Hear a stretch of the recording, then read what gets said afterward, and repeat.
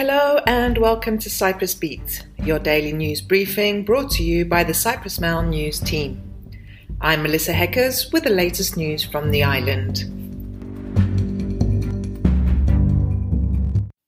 After a fiery debate in the House of Representatives on Thursday, the plenum voted down two bills which the government had warned could threaten the financial system as well as the country's standing in international money markets. The first defeated bill was Akel's, which would have afforded borrowers the right to obtain a court order setting aside ongoing foreclosure proceedings against their property on the grounds of unfair contract clauses and overcharging by banks. Also defeated was the other bill tabled by EDEC on selling a property at the estimated price on the date of signing a loan agreement. Both the government and banking authorities had been opposed to these two legislative proposals. Thursday's was the last session of the House plenum before the summer break. In other news, the fire services responded to 21 fires over 24 hours, the service announced on Thursday, and issued an urgent warning to the public of extremely heightened fire risk due to the prevailing heat wave. In a press release with the Forestry Department, they strongly urged the public to exercise extreme caution, avoiding actions and activities that are likely to cause a fire, such as the use of tools or agricultural machinery that produce heat, sparks, or flame, such as welding and soldering. From 6 a.m. on Wednesday until 6 a.m. on Thursday, the service dealt with 36 calls, of which 21 were the fires. At least 9,000 square meters of land was reported as burned in the fires, including 500 square meters of pine forest. Moving on, an amendment to the refugee law drafted by ELAM will mean that all asylum seekers who refuse to consent to medical examinations to determine their age will be presumed to be adults has passed through Parliament. The law passed by 36 votes to 16 with one abstention, but has drawn scorn from those MPs who were against the law, who believe that it could land Cyprus in hot water internationally.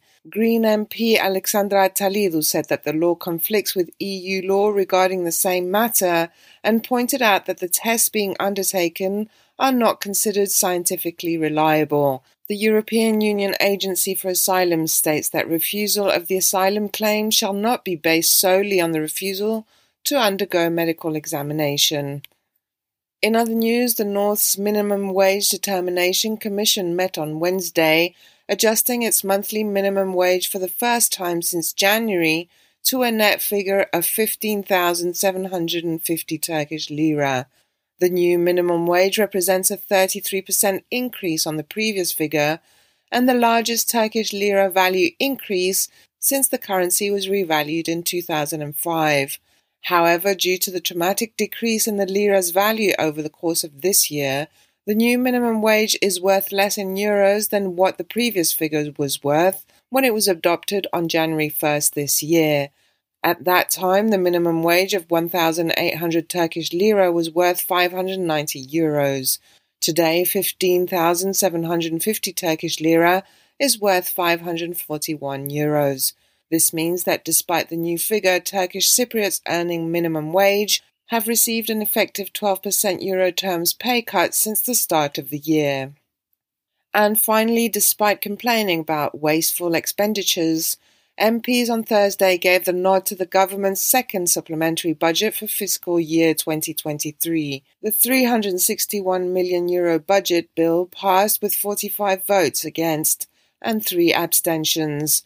The fiscal burden comes to 0.85% of GDP, as €160 million of the €361 million concerns intragovernmental transactions between government entities.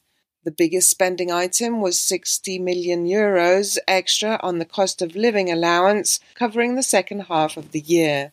Equaling that was €60 million for implementing co-finance projects and grant schemes. Other big items included €59 million for the purchase of desalinated water, a €56 million grant to the University of Cyprus for development projects and operating costs, and €25.4 million for the purchase of the Metropolitan Building to house the Ministry of Labour.